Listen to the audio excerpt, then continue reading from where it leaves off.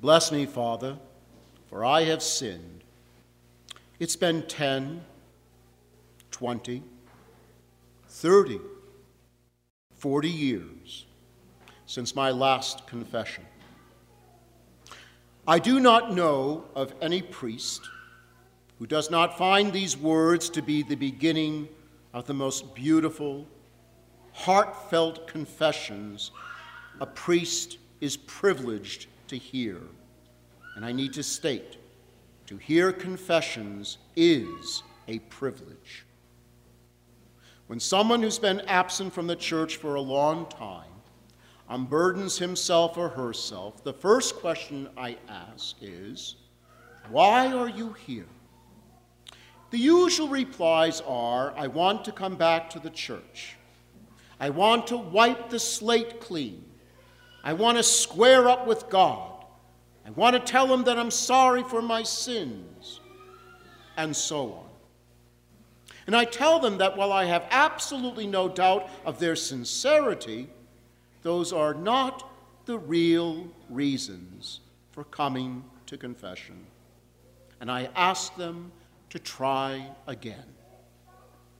And when they no longer have anything to say, I tell them that the fundamental reason they have come to confession, the reason why I or any Catholic or Orthodox Christian goes to confession, is simple. We have laid down our arms.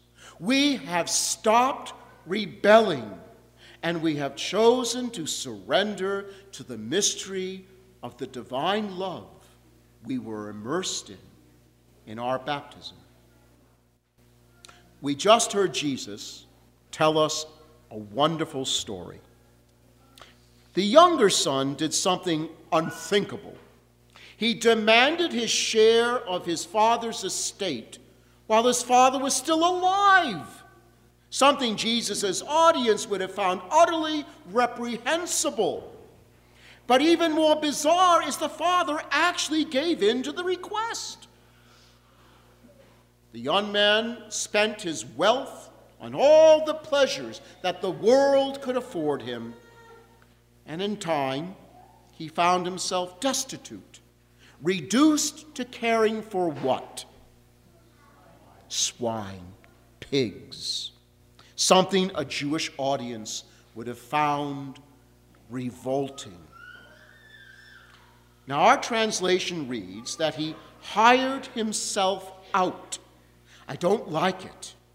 The Greek word is ekolithi, which means to be glued, welded together, to adhere, to attach oneself to unite with. The young man glued himself, welded himself, adhered, attached himself to the values of the world. And for all the wonderful temporary pleasures the world afforded him, he found himself in a very dark place. We are always in a very dark place when we weld ourselves, attach ourselves, glue ourselves to the values of the world. He became so hungry, he desired to eat what? The pods that the swine fed on. And notice, that was the best the world was going to give him.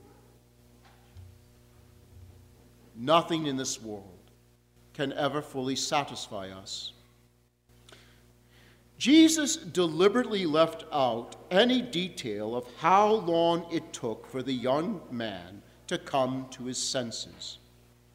While the consequences of his choices, hunger and poverty, initiated his conversion, what pushed him over the edge? It was the memory of his father's love that was so generous, so inclusive. It took in even the household servants. Love is always calling us back to our true dignity. This now repentant son saw himself unworthy to be called a son and made his way back to his father's house. The journey from self-centered greed to falling into sin is the easiest journey we can ever make. Rarely are there obstacles. The journey home, the journey to reconciliation, requires the labor of honest self-examination and the sweat of humility. Now, the father's response was intriguing. Jesus tells us that while he, the younger son, was still a long way off, his father caught sight of him and was filled with compassion. The father had been on the lookout all this time, hoping his son would return. The father could not force the son to return. The father has infinite respect for his son's free will. All the father could do was wait and be on the lookout. Jesus' use of the word compassion is interesting. The root word translates as the chief intestines, the viscera, the affections of the heart at the core of a person, telling us that it pleases God in the very depths of his being when we surrender the insanity that our sins create and we return to him. But Jesus goes further. He tells us the father what? Ran to his son, embraced him and kissed him. The father wouldn't even allow his son to finish his well-rehearsed apology. That the father ran would have shocked Jesus' audience, because in those days it was considered undignified, demeaning for an older, revered person of high stature to run. But it tells us that God runs at us at breakneck speed. The nanosecond, we turn back to him. That the father embraced his son and kissed him would have shocked the religious snobs, who probably thought the young man should have been shunned for his disgraceful behavior. You made your bed, now lie in it. And yet Jesus' story grows more bizarre. The father ordered his servants to cover his restored son in the finest robe, a reference to the garment of salvation and righteousness in Isaiah chapter 61, verse 10, to put a ring on his finger, most likely a signet ring that marked the wearer as a member of the family, as in the prophet Haggai chapter 2, verse 23, to put sandals on his feet, as a sign of his restoration to the family. Family members always wore sandals in the house. Slaves were always barefoot.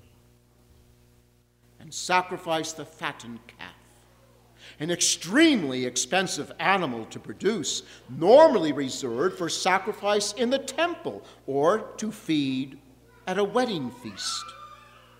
The son's repentance restored him to the love that never stopped loving him.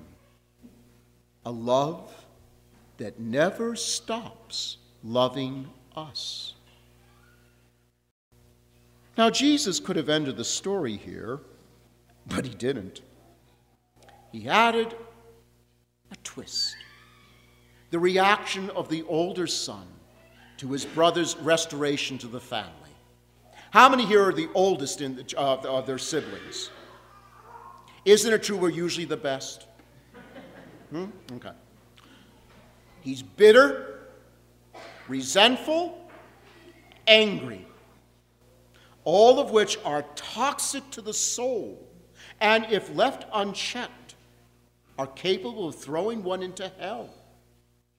He railed against his father with charges of having been neglected, overlooked despite all the many years of hard work, always obeying his orders. And he felt compelled to remind his father of his brother's sins, as if to say, I didn't do those things. But the truth is, the older brother's transgressions, the way he treated his father, his unwillingness to forgive, were as much acts of rebellion against his father's love as were the sins of his younger brother. Jesus' audience would have been horrified by the manner in which the older son spoke to his father. It deserved punishment.